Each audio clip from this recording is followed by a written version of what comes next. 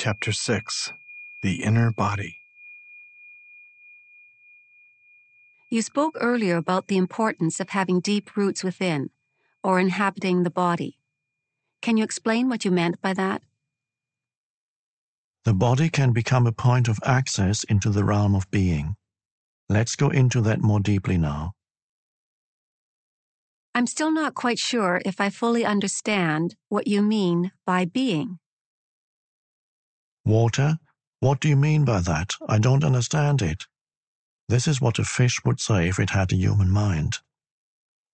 Please stop trying to understand being. You have already had significant glimpses of being, but the mind will always try to squeeze it into a little box and then put a label on it. It cannot be done. It cannot become an object of knowledge. In being, subject and object merge into one. Being can be felt as the ever-present I am that is beyond name and form. To feel and thus to know that you are, and to abide in that deeply rooted state is enlightenment, is the truth that Jesus says will make you free. Free from what? Free from the illusion that you are nothing more than your physical body and your mind. This illusion of the self, as the Buddha calls it, is the core error. Free from fear, in its countless disguises as the inevitable consequence of that illusion. The fear that is your constant tormentor as long as you derive your sense of self only from this ephemeral and vulnerable form. And free from sin, which is the suffering you unconsciously inflict on yourself and others, as long as this illusory sense of self governs what you think, say, and do. I don't like the word sin. It implies that I'm being judged and found guilty. I can understand that. Over the centuries, many erroneous views and interpretations have accumulated around words such as sin, due to ignorance, misunderstanding, or desire to control, but they contain an essential core of truth. If you are unable to look beyond such interpretations and so cannot recognize the reality to which the word points, then don't use it. Don't get stuck on the level of words. A word is no more than a means to an end. It's an abstraction. Not unlike a signpost, it points beyond itself. The word honey isn't honey. You can study and talk about honey for as long as you like, but you won't really know it until you taste it. After you've tasted it, the word becomes less important to you. You won't be attached to it anymore. Similarly, you can talk or think about God continuously for the rest of your life, but does that mean you know or have even glimpsed the reality to which the word points? It really is no more than an obsessive attachment to a signpost, a mental idol. The reverse also applies. If, for whatever reason, you disliked the word honey, that might prevent you from ever tasting it. If you had a strong aversion to the word God, which is a negative form of attachment, you may be denying not just the word, but also the reality to which it points.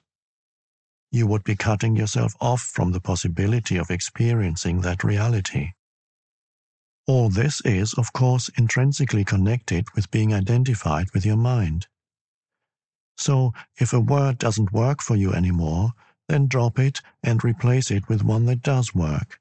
If you don't like the word sin, then call it unconsciousness or insanity. That may get you closer to the truth, the reality behind the word, than a long misused word like sin, and leaves little room for guilt. I don't like those words either. They imply that there is something wrong with me. I am being judged. Of course there's something wrong with you, and you're not being judged. I don't mean to offend you personally, but do you not belong to the human race that has killed over 100 million members of their own species in the 20th century alone? You mean guilt by association? It is not a question of guilt, but as long as you are run by the egoic mind, You are part of the collective insanity. Perhaps you haven't looked very deeply into the human condition in its state of dominance by the egoic mind. Open your eyes and see the fear, the despair, the greed, and the violence that are all pervasive. See the heinous cruelty and suffering on an unimaginable scale that humans have inflicted and continue to inflict on each other as well as on other life forms on the planet. You don't need to condemn, just observe. That is sin. That is insanity. That is unconsciousness. Above all, don't forget to observe your own mind. Seek out the root of the insanity there. You said that identification with our physical form is part of the illusion. So how can the body, the physical form, bring you to a realization of being? The body that you can see and touch cannot take you into being. But that visible and tangible body is only an outer shell, or rather a limited and distorted perception of a deeper reality. In your natural state of connectedness with being, this deeper reality can be felt every moment as the invisible inner body, the animating presence within you. So to inhabit the body is to feel the body from within, to feel the life inside the body and thereby come to know that you are beyond the outer form. But that is only the beginning of an inward journey that will take you ever more deeply into a realm of great stillness and peace, yet also of great power and vibrant life. At first, you may only get fleeting glimpses of it, but through them you will begin to realize that you are not just a meaningless fragment in an alien universe, briefly suspended between birth and death, allowed a few short-lived pleasures, followed by pain and ultimate annihilation. Underneath your outer form, you are connected with something so vast, so immeasurable and sacred, that it cannot be conceived or spoken of. Yet I'm speaking of it now. I'm speaking of it not to give you something to believe in, but to show you how you can know it for yourself. You are cut off from being as long as your mind takes up all your attention. When this happens, and it happens continuously for most people, you are not in your body. The mind absorbs all your consciousness and transforms it into mind stuff. You cannot stop thinking. Compulsive thinking has become a collective disease. Your whole sense of who you are is then derived from mind activity. Your identity, as it is no longer rooted in being, becomes a vulnerable and ever-needy mental construct, which creates fear as the predominant underlying emotion. The one thing that truly matters is then missing from your life: awareness of your deeper self, your invisible and indestructible reality. To become conscious of being, you need to reclaim consciousness from the mind. This is one of the most essential tasks on your spiritual journey. It will free vast amounts of consciousness that previously had been trapped in useless and compulsive thinking.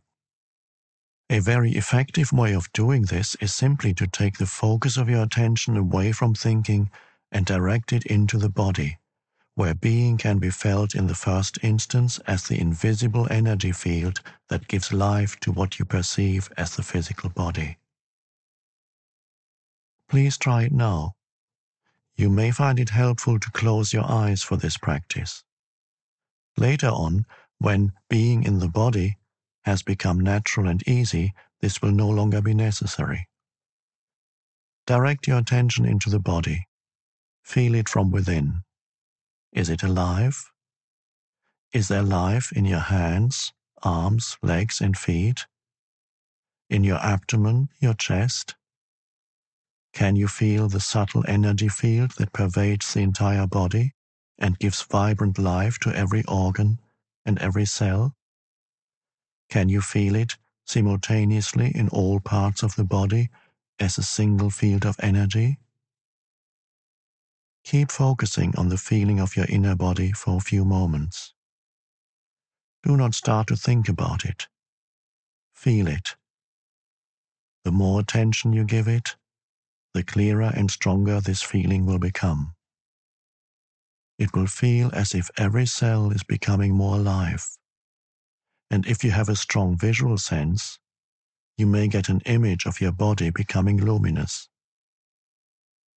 Although such an image can help you temporarily, pay more attention to the feeling than to any image that may arise. Any image, no matter how beautiful or powerful, is already defined in form, so there's less scope for penetrating more deeply. The feeling of your inner body is formless, limitless, and unfathomable. You can always go into it more deeply. If you cannot feel very much at this stage, pay attention to whatever you can feel. Perhaps there's just a slight tingling in your hands or feet. That's good enough for the moment. Just focus on the feeling. Your body is coming alive. Later, we will practice some more. Please open your eyes now, but keep some attention in the inner energy field of the body even as you look around the room. The inner body lies at the threshold between your form identity and your essence identity, your true nature. Never lose touch with it.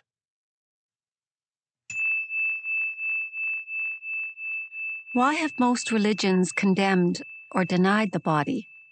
It seems that spiritual seekers have always regarded the body as a hindrance, or even as sinful. Why have so few seekers become finders? On the level of the body, humans are very close to animals. All the basic bodily functions, pleasure, pain, breathing, eating, drinking, defecating, sleeping, the drive to find a mate and procreate, and of course birth and death, we share with the animals. A long time after their fall from a state of grace and oneness into illusion, humans suddenly woke up in what seemed to be an animal body, and they found this very disturbing. Don't fool yourself, you are no more than an animal.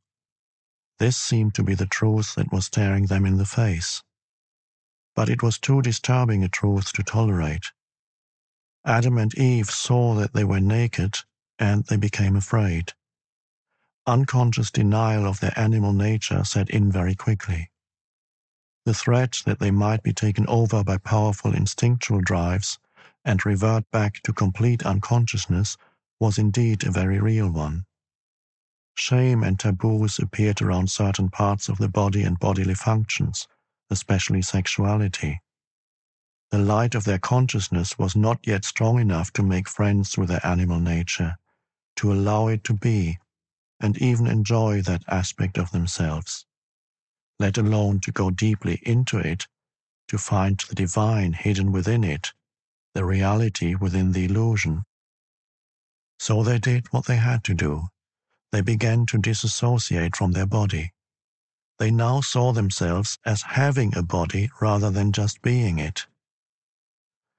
When religions arose, this disassociation became even more pronounced as the "you are not your body" belief. Countless people in East and West throughout the ages have tried to find God, salvation, or enlightenment through denial of the body. This took the form of denial of sense pleasures and of sexuality in particular, fasting and other ascetic practices. They even inflicted pain on the body in an attempt to weaken or punish it because they regarded it as sinful. In Christianity, this used to be called mortification of the flesh. Others tried to escape from the body by entering trance states or seeking out-of-the-body experiences. Many still do. Even the Buddha is said to have practiced body denial through fasting and extreme forms of asceticism for 6 years, but he did not attain enlightenment until after he had given up this practice. The fact is that no one has ever become enlightened through denying or fighting the body, or through an out-of-the-body experience. Although such an experience can be fascinating and can give you a glimpse of the state of liberation from the material form, in the end you will always have to return to the body where the essential work of transformation takes place. Transformation is through the body, not away from it. This is why no true master has ever advocated fighting or leaving the body, although their mind-based followers often have. Of the ancient teachings concerning the body, only certain fragments survive, such as Jesus' statement that your whole body will be filled with light. Or they survive as myths, such as the belief that Jesus never relinquished his body, but remained one with it and ascended into heaven with it. Almost no one to this day has understood those fragments or the hidden meaning of certain myths. And the "you are not your body" belief has prevailed universally, leading to body denial and attempts to escape from the body. Countless seekers have thus been prevented from attaining spiritual realization for themselves and becoming finders. Is it possible to recover the lost teachings on the significance of the body, or to reconstruct them from the existing fragments? There's no need for that. All spiritual teachings originate from the same source. In that sense, there is and always has been only one master, who manifests in many different forms. I am that master, and so are you, once you're able to access the source within. And the way to it is through the inner body. Although all spiritual teachings originate from the same source, once they become verbalized and written down, they are obviously no more than collections of words. And a word is nothing but a signpost, as we talked about earlier. All such teachings are signposts pointing the way back to the source. I have already spoken of the truth that is hidden within your body, but I will summarize for you again the lost teachings of the masters. So here's another signpost. Please endeavor to feel your inner body as you listen. What you perceive as a dense physical structure called the body, which is subject to disease, old age, and death, is not ultimately real, is not you. It is a misperception of your essential reality that is beyond birth and death, and is due to the limitations of your mind, which, having lost touch with being, creates the body as evidence of its illusory belief in separation and to justify its state of fear. But do not turn away from the body, for within that symbol of impermanence, limitation, and death that you perceive as the illusory creation of your mind is concealed the splendor of your essential and immortal reality. Do not turn your attention elsewhere in your search for the truth, for it is nowhere else to be found but within your body. Do not fight against the body, for in doing so you are fighting against your own reality. You are your body. The body that you can see and touch is only a thin, illusory veil. Underneath it lies the invisible inner body, the doorway into being, into life unmanifested. Through the inner body, you are inseparably connected to this unmanifested one life, birthless, deathless, eternally present. Through the inner body, you are forever one with God.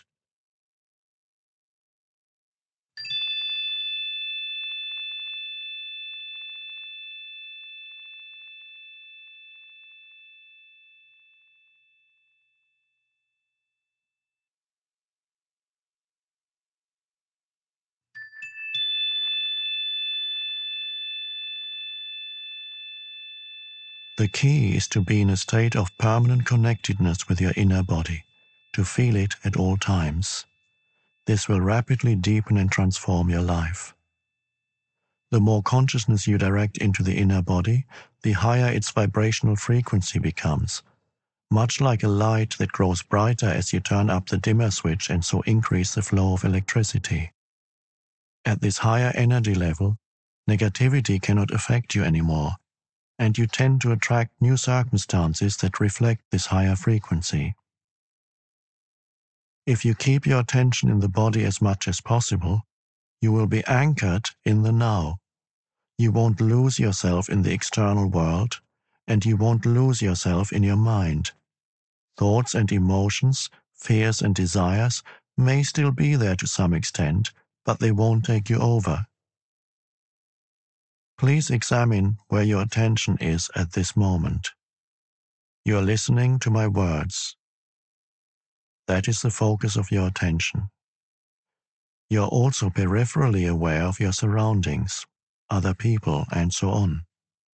Furthermore, there may be some mind activity around what you are hearing, some mental commentary. Yet there's no need for any of this to absorb all your attention. See if you can be in touch with your inner body at the same time. Keep some of your attention within. Don't let it all flow out. Feel your whole body from within as a single field of energy. It is almost as if you were listening with your whole body. Let this be your practice in the days and weeks to come. Do not give all your attention away to the mind and the external world. By all means, focus on what you are doing, but feel the inner body at the same time whenever possible. Stay rooted within. Then observe how this changes your state of consciousness and the quality of what you are doing. Whenever you are waiting, wherever it may be, use that time to feel the inner body. In this way, traffic jams and lineups become very enjoyable. Instead of mentally projecting yourself away from the now, go more deeply into the now by going more deeply into the body. The art of inner body awareness will develop into a completely new way of living, a state of permanent connectedness with being, and will add a depth to your life that you have never known before. It is easy to stay present as the observer of your mind when you are deeply rooted within your body. No matter what happens on the outside, nothing can shake you anymore. Unless you stay present, and inhabiting your body is always an essential aspect of it, you will continue to be run by your mind. The script in your head that you learned a long time ago, the conditioning of your mind, will dictate your thinking and your behavior. You may be free of it for brief intervals, but rarely for long. This is especially true when something goes wrong or there's some loss or upset.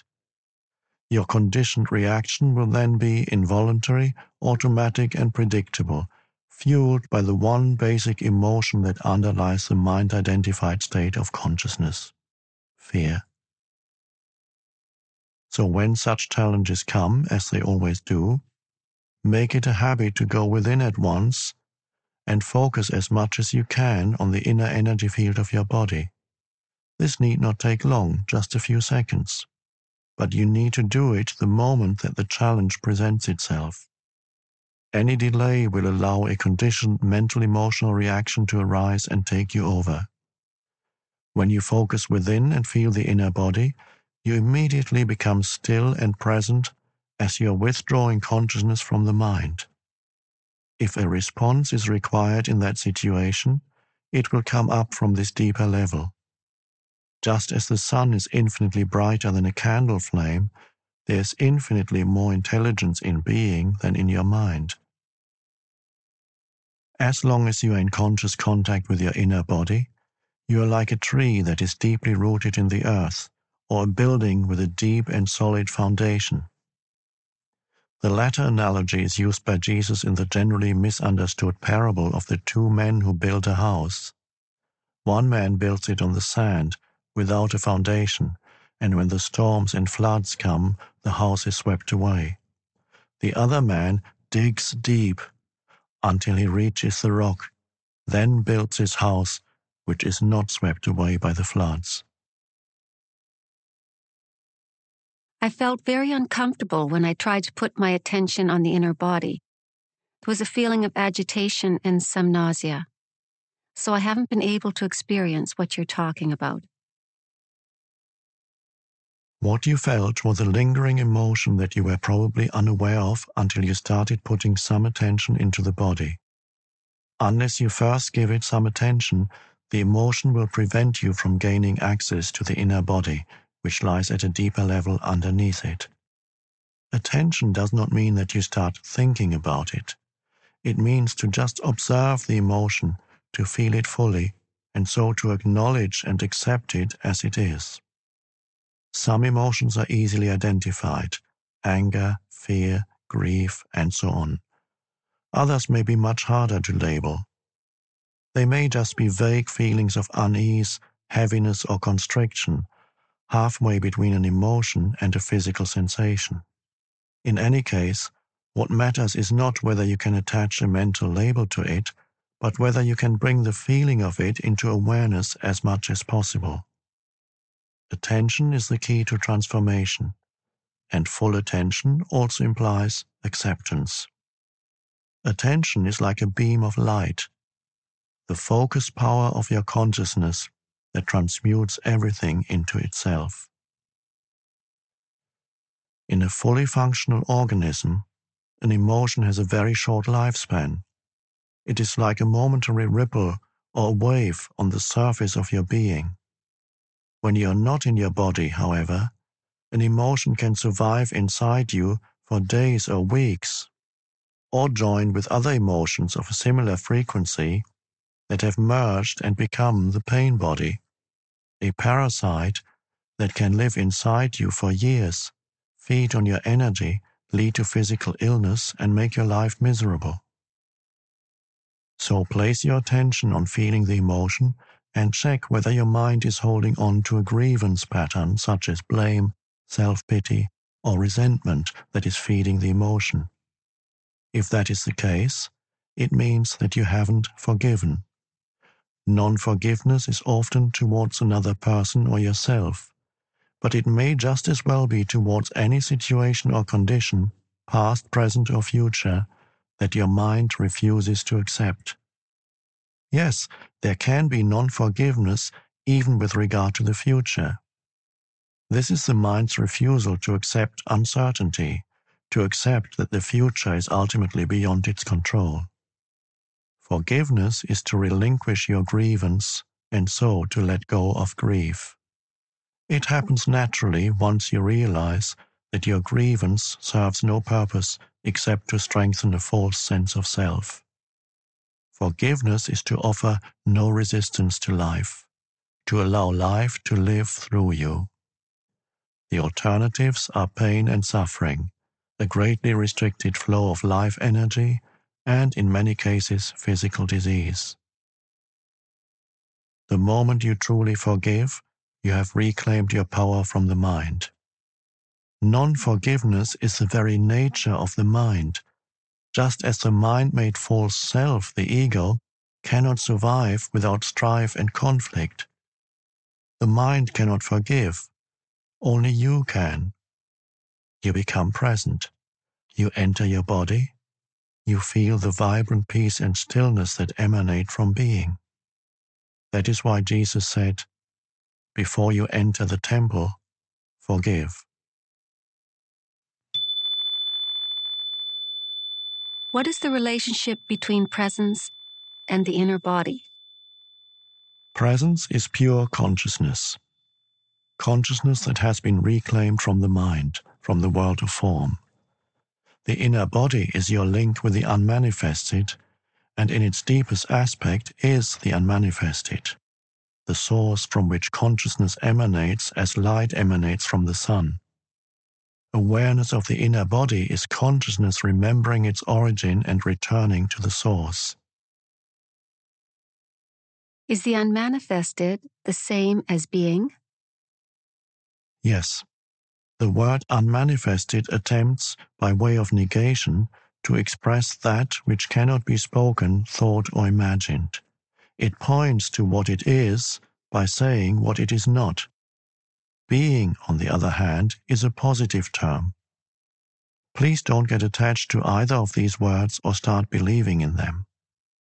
They are no more than signposts. You said that presence is consciousness that has been reclaimed from the mind. Who does the reclaiming? You do. But since in your essence you are consciousness, We might as well say that it is an awakening of consciousness from the dream of form. This does not mean that your own form will instantly vanish in an explosion of light. You can continue in your present form, yet be aware of the formless and deathless deep within you. I must admit this is way beyond my comprehension. And yet, on some deeper level, I seem to know what you're talking about. It's more like a feeling than anything else. Am I deceiving myself? No, you're not. Feeling will get you closer to the truth of who you are than thinking. I cannot tell you anything that deep within you don't already know.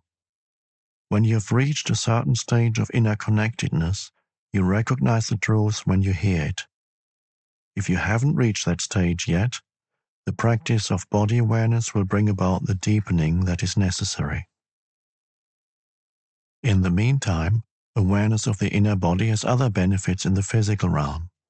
One of them is a significant slowing down of the aging of the physical body. Whereas the outer body normally appears to grow old and wither fairly quickly, the inner body does not change with time, except that you may feel it more deeply and become it more fully. If you are 20 years old now, the energy field of your inner body will feel just the same when you're 80. It will be just as vibrantly alive. As soon as your habitual state changes from being out of the body and trapped in your mind to being in the body and present in the now, your physical body will feel lighter, clearer, more alive. As there's more consciousness in the body, its molecular structure actually becomes less dense. More consciousness means a lessening of the illusion of materiality. When you become identified more with the timeless inner body than with the outer body, when presence becomes your normal mode of consciousness, and past and future no longer dominate your attention, you do not accumulate time anymore in your psyche and in the cells of the body. The accumulation of time as the psychological burden of past and future greatly impairs the cell's capacity for self-renewal. So if you inhabit the inner body, the outer body will grow old at a much slower rate, and even when it does, your timeless essence will shine through the outer form, and you will not give the appearance of an old person. Is there any scientific evidence for this? Try it out, and you will be the evidence. Another benefit of this practice in the physical realm is a great strengthening of the immune system which occurs when you inhabit the body. The more consciousness you bring into the body, the stronger the immune system becomes.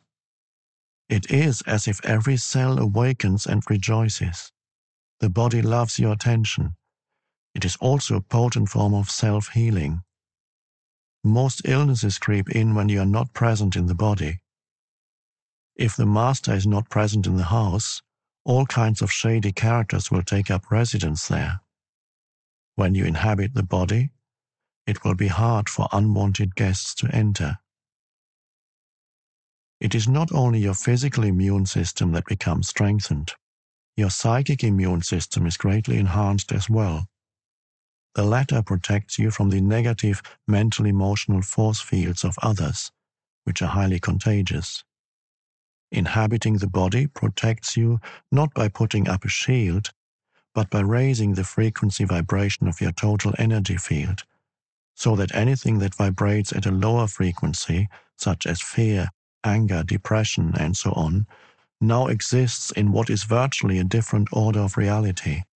It doesn't enter your field of consciousness anymore, or if it does, you don't need to offer any resistance to it because it passes right through you. Please don't just accept or reject what I'm saying. Put it to the test. There's a simple but powerful self-healing meditation that you can do whenever you feel the need to boost your immune system.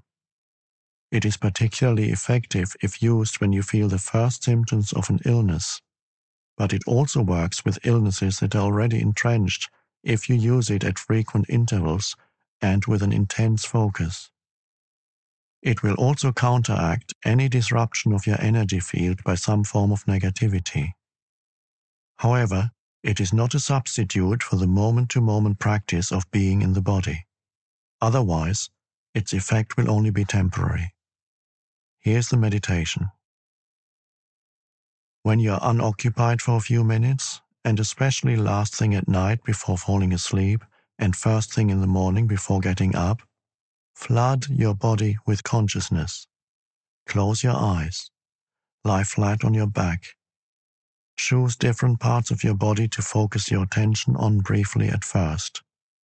Hands, feet, arms, legs, abdomen, chest, head, and so on. Feel the life energy inside those parts as intensely as you can. Stay with each part for 15 seconds or so. Then let your attention run through the body like a wave a few times, from feet to head and back again. This need only take a minute or so. After that, feel the inner body in its totality, as a single field of energy. Hold that feeling for a few minutes.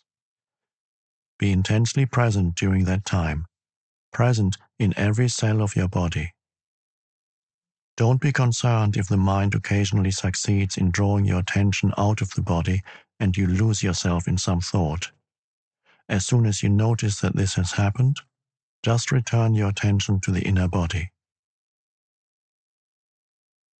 At times, when my mind has been very active, it has acquired such momentum that I find it impossible to take my attention away from it and feel the inner body.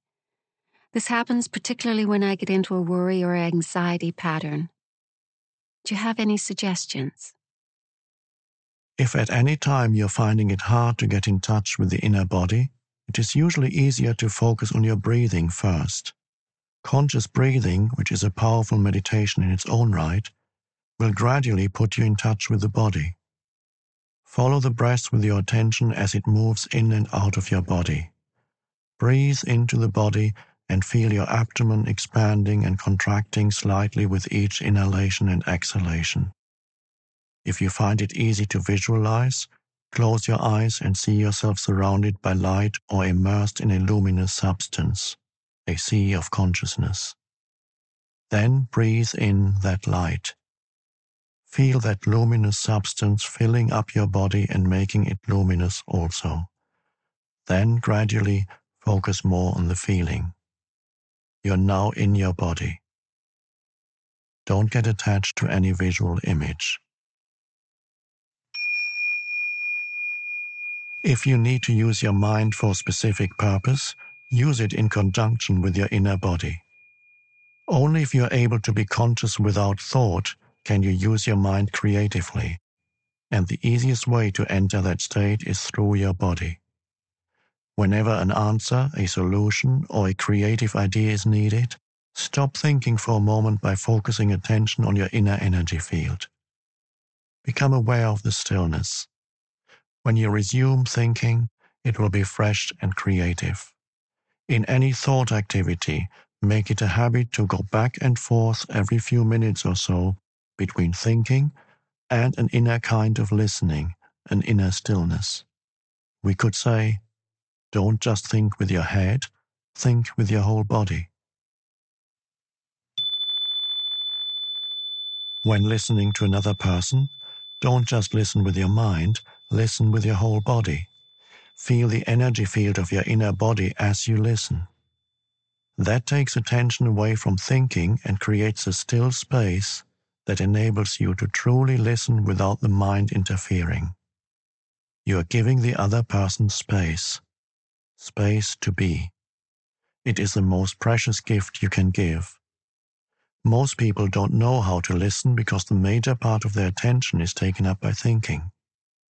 They pay more attention to that than to what the other person is saying, and none at all to what really matters, the being of the other person underneath the words and the mind. Of course, you cannot feel someone else's being except through your own. This is the beginning of the realization of oneness, which is love. At the deepest level of being, you are one with all that is. Most human relationships consist mainly of minds interacting with each other, not of human beings communicating, being in communion. No relationship can thrive in that way, and that is why there is so much conflict in relationships. When the mind is running your life, conflict, strife, and problems are inevitable.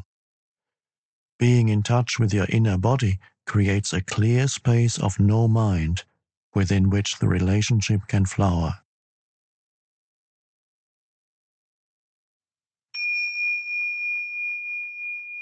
Chapter 7. Portals into the Unmanifested.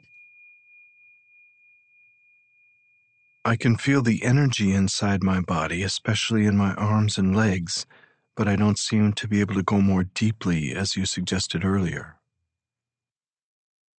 Make it into meditation. It needn't take long. 10 to 15 minutes of clock time should be sufficient.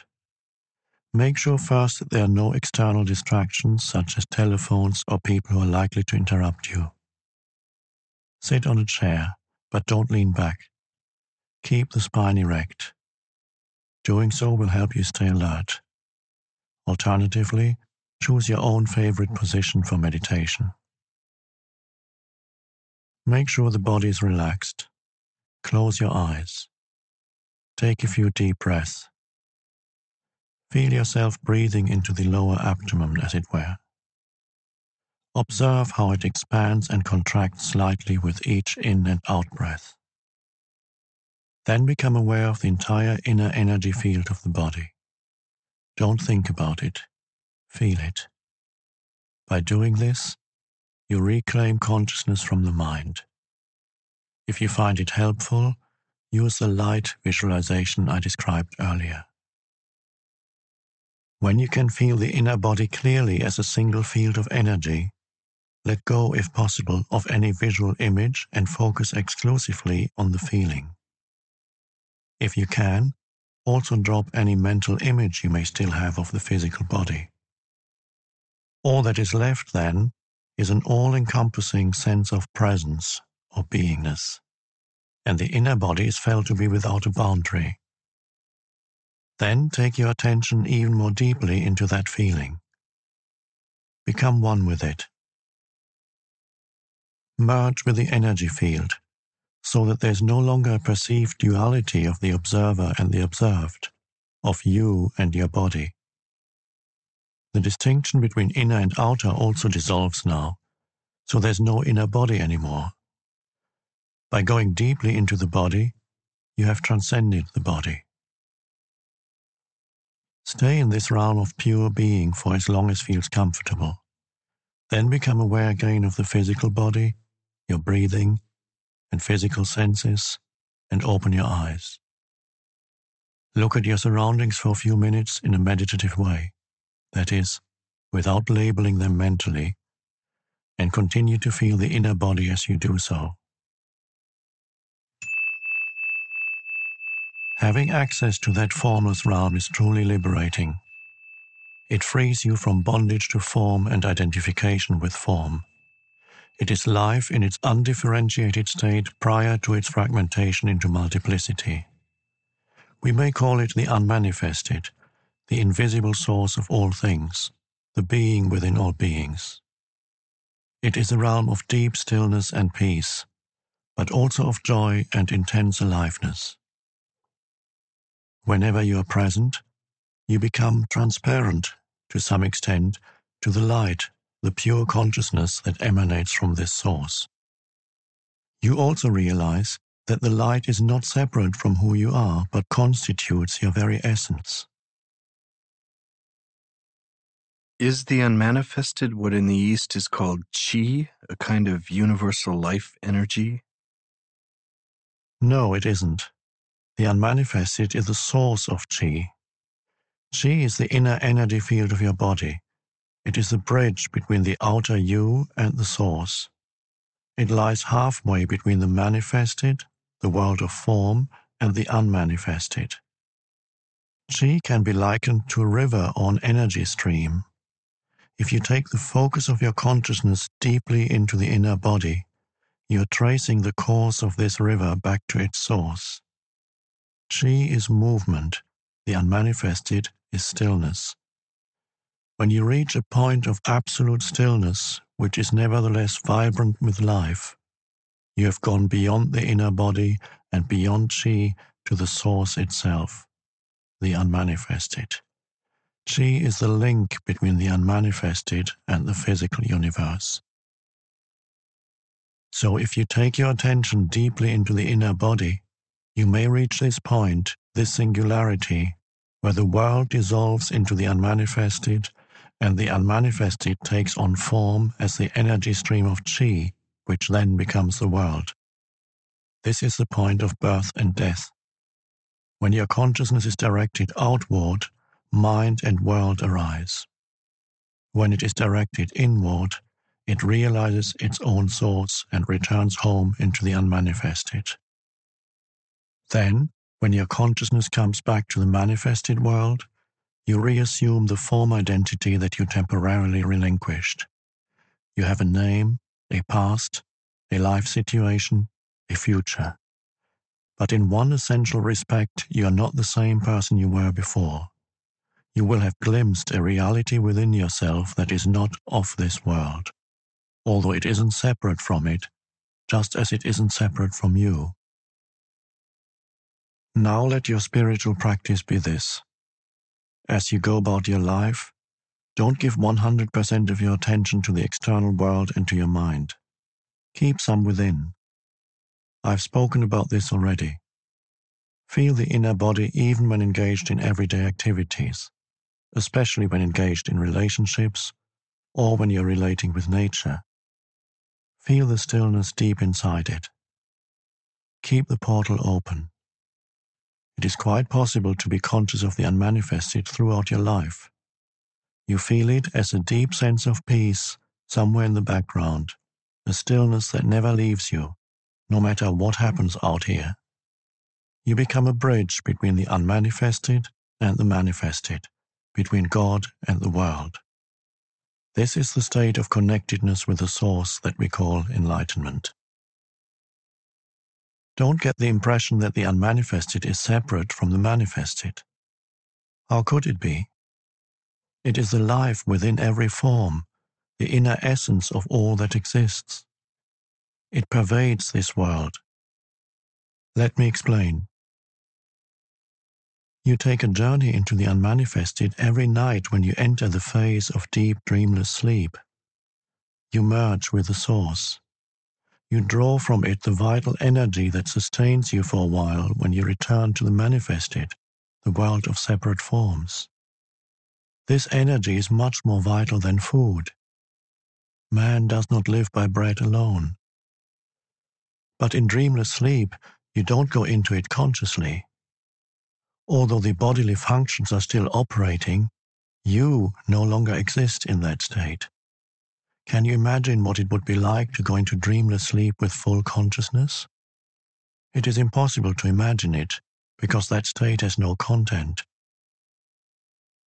The unmanifested does not liberate you until you enter it consciously. That's why Jesus did not say, "The truth will make you free," but rather, "You will know the truth, and the truth will make you free." This is not a conceptual truth. It is the truth of eternal life beyond form, which is known directly or not at all. But don't attempt to stay conscious in dreamless sleep. It is highly unlikely that you will succeed. At most, you may remain conscious during the dream phase, but not beyond that. This is called lucid dreaming, which may be interesting and fascinating, but it is not liberating. So use your inner body as a portal through which you enter the unmanifested, and keep that portal open so that you stay connected with the source at all times. It makes no difference as far as the inner body is concerned, whether your outer physical body is old or young, frail or strong. The inner body is timeless. If you are not yet able to feel the inner body, use one of the other portals, although ultimately they are all one. Some I have spoken about at length already, but I'll mention them again briefly here. The now can be seen as the main portal. It is an essential aspect of every other portal, including the inner body. You cannot be in your body without being intensely present in the now. Time and the manifested are as inextricably linked as are the timeless now and the unmanifested. When you dissolve psychological time through intense present moment awareness, you become conscious of the unmanifested both directly and indirectly. Directly, you feel it as the radiance and power of your conscious presence. No content, just presence. Indirectly, you are aware of the unmanifested in and through the sensory realm. In other words, you feel the God essence in every creature, every flower, every stone, and you realize all that is holy. This is why Jesus, speaking entirely from his essence or Christ identity, says in the Gospel of Thomas, "Split a piece of wood, I am there. Lift up a stone, and you will find me there." Another portal into the unmanifested is created through the cessation of thinking. This can start with a very simple thing, such as taking one conscious breath, or looking, in a state of intense alertness, at a flower, so that there's no mental commentary running at the same time. There are many ways to create a gap in the incessant stream of thought. This is what meditation is all about. Thought is part of the realm of the manifested. Continuous mind activity keeps you imprisoned in the world of form and becomes an opaque screen that prevents you from becoming conscious of the unmanifested, conscious of the formless and timeless God essence in yourself and in all things and all creatures. When you're intensely present, you don't need to be concerned about the cessation of thinking, of course, because the mind then stops automatically. That's why I said the now is an essential aspect of every other portal. Surrender, the letting go of mental-emotional resistance to what is, also becomes a portal into the unmanifested. The reason for this is simple. Inner resistance cuts you off from other people, from yourself, from the world around you. It strengthens the feeling of separateness on which the ego depends for its survival. The stronger the feeling of separateness, the more you're bound to the manifested, the world of separate forms. The more you're bound to the world of form, the harder and more impenetrable your form identity becomes. The portal is closed, and you are cut off from the inner dimension, the dimension of depth. In the state of surrender, your form identity softens and you become somewhat transparent, as it were, so the unmanifested can shine through you. It's up to you to open a portal in your life that gives you conscious access to the unmanifested.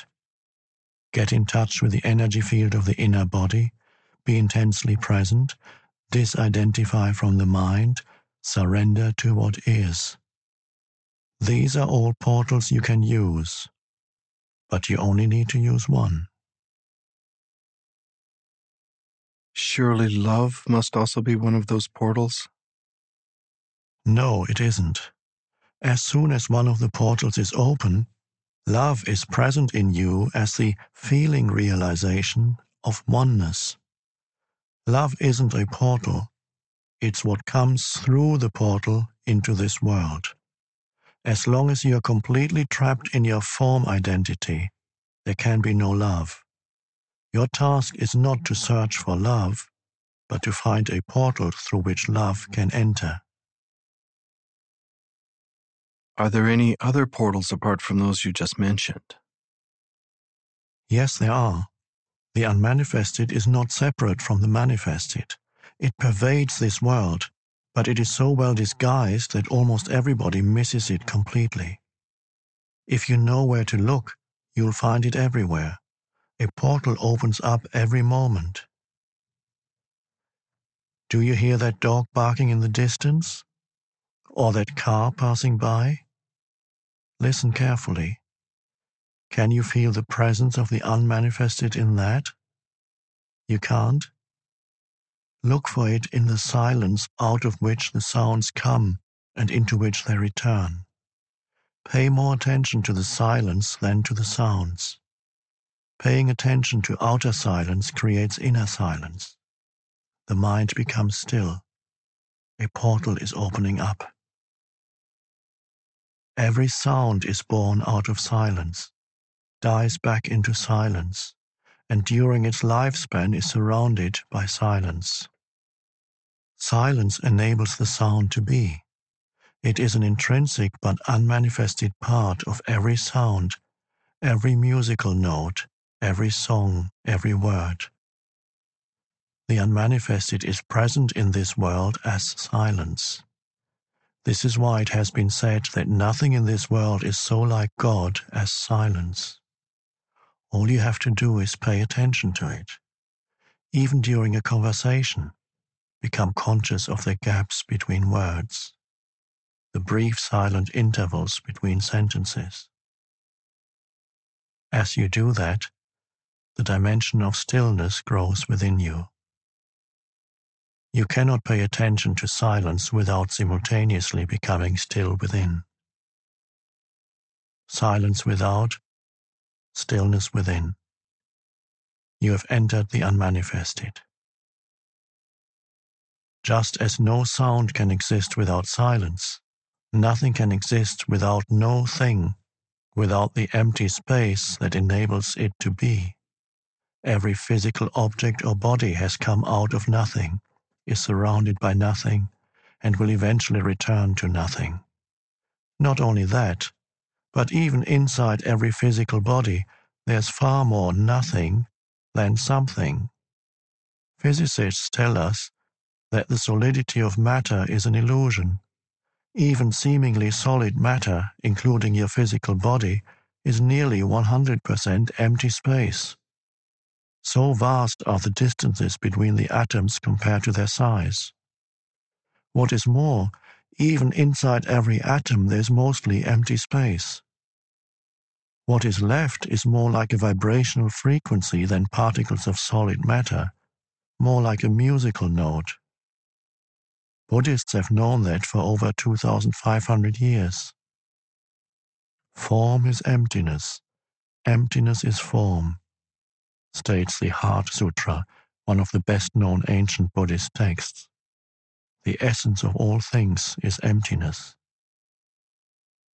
The unmanifested is not only present in this world as silence, it also pervades the entire physical universe as space, from within and without.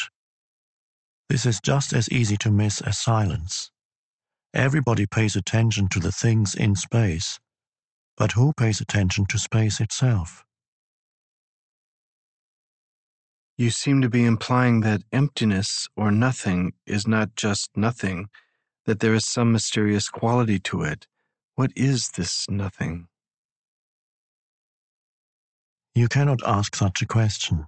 Your mind is trying to make nothing into something. The moment you make it into something, you've missed it. Nothing, space, is the appearance of the unmanifested as an externalized phenomenon in a sense-perceived world. That's about as much as one can say about it, and even that is a kind of paradox.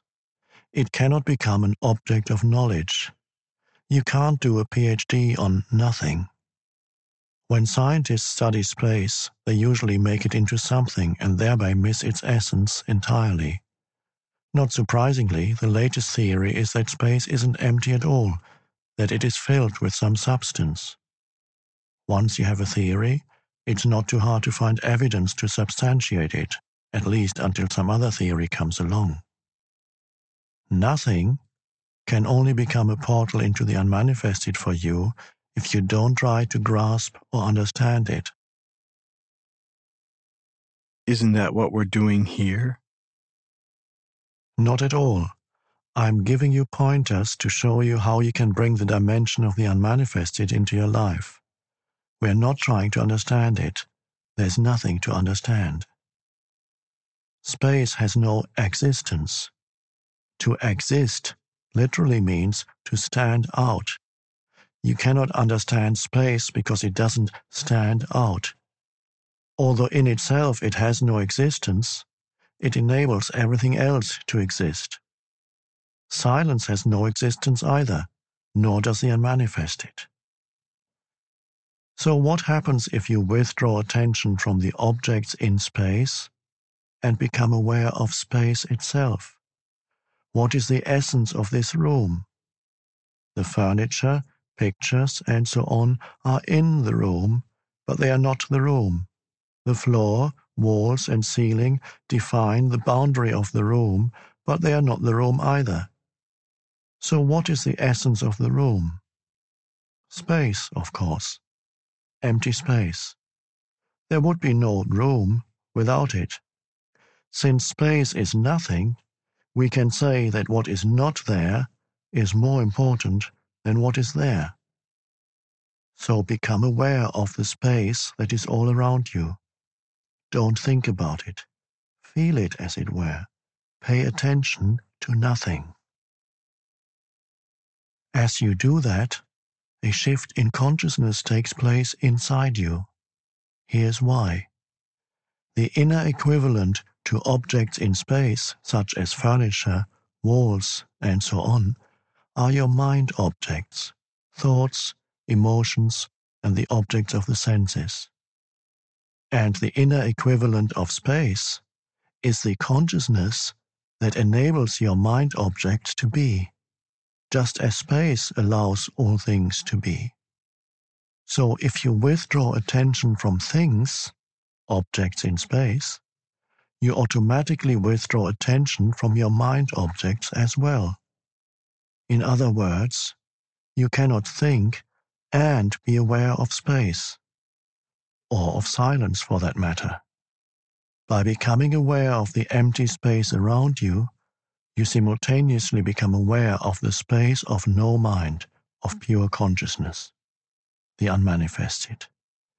This is how the contemplation of space can become a portal for you. Space and silence are two aspects of the same thing, the same no thing.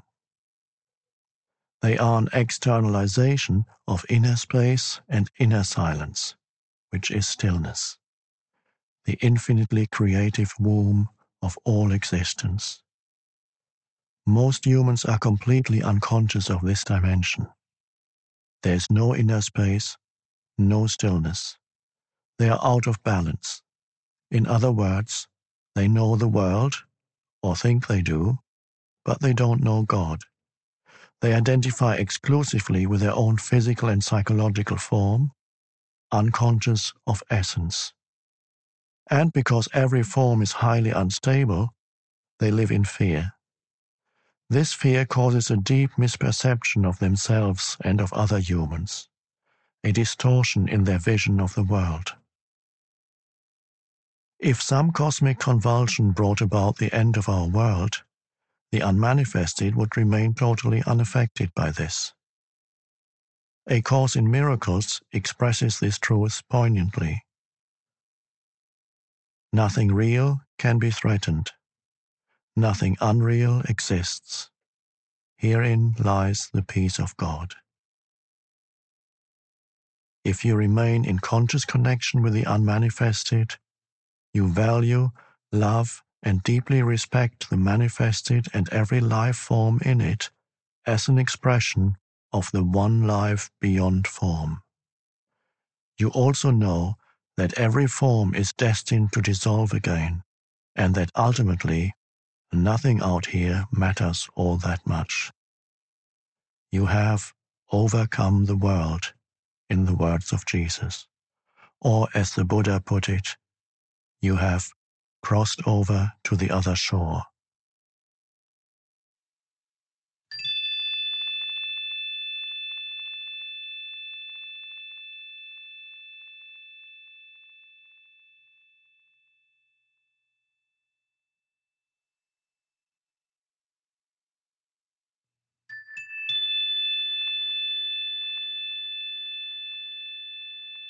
Now consider this.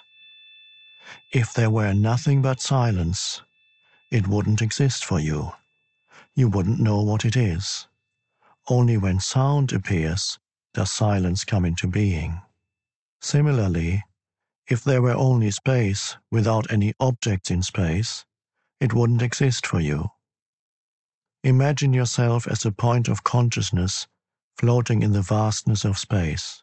No stars, no galaxies, just emptiness.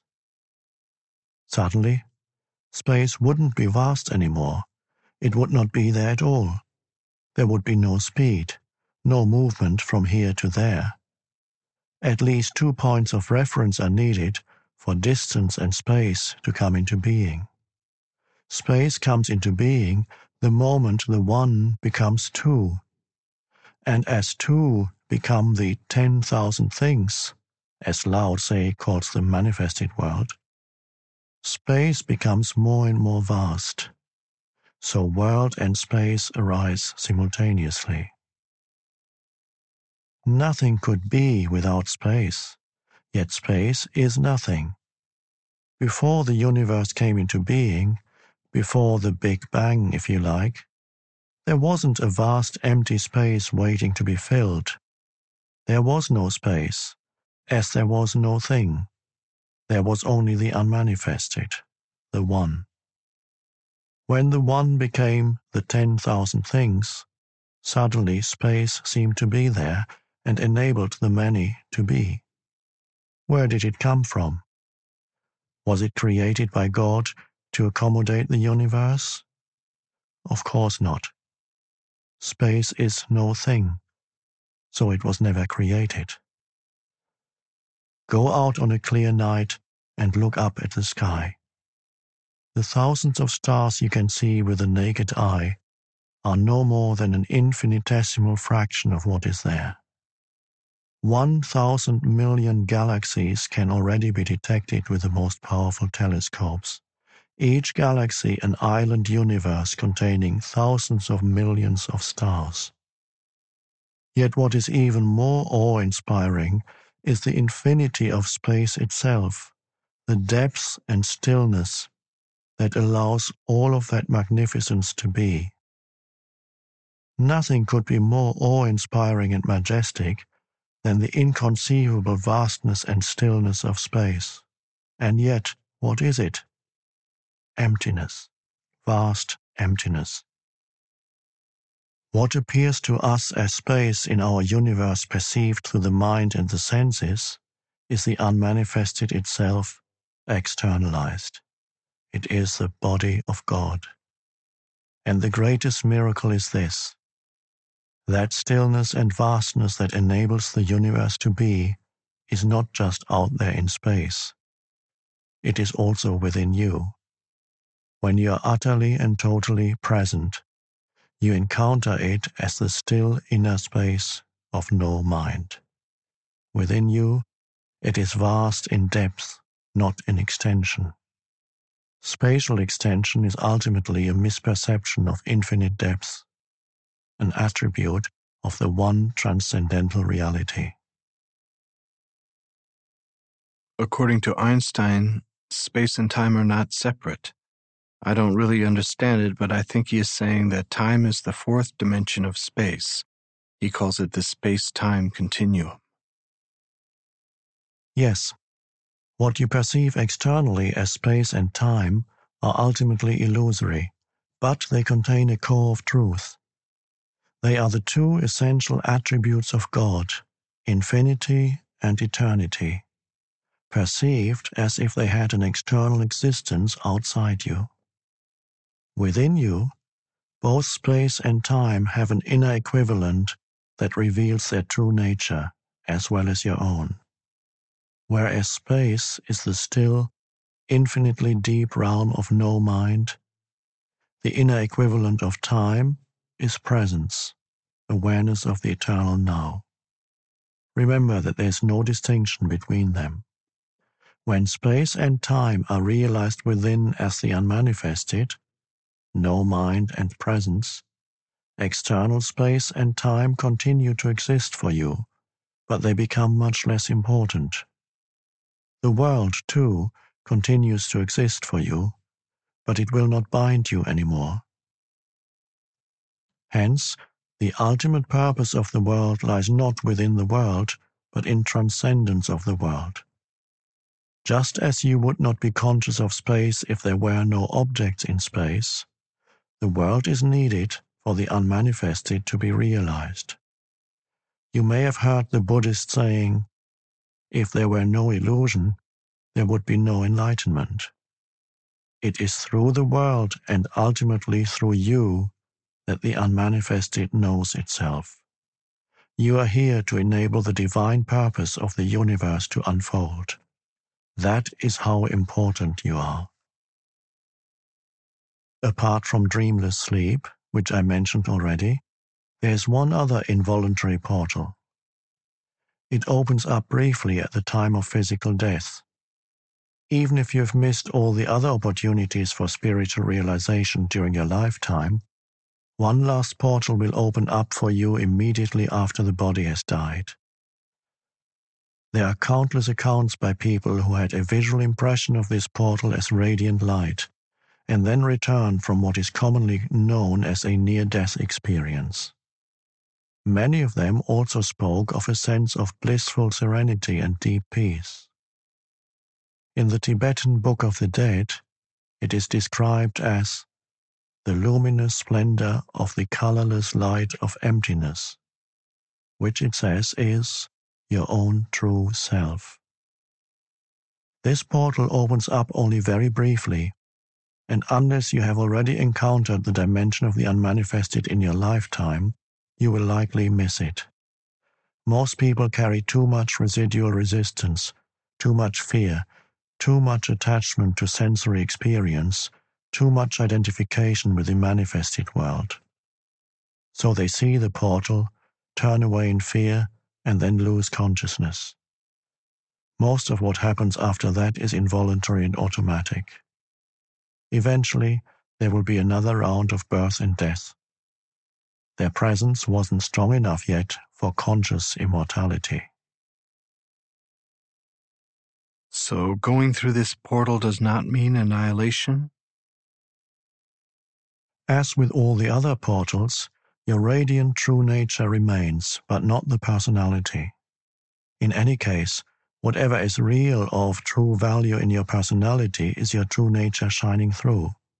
This is never lost. Nothing that is of value, nothing that is real, is ever lost. Approaching death and death itself, the dissolution of the physical form, is always a great opportunity for spiritual realization. This opportunity is tragically missed most of the time, since we live in a culture that is almost totally ignorant of death, as it is almost totally ignorant of anything that truly matters. Every portal is a portal of death, the death of the false self. When you go through it, you cease to derive your identity from your psychological, mind-made form. You then realize that death is an illusion, just as your identification with form was an illusion. The end of illusion, that's all that death is. It is painful only as long as you cling to illusion.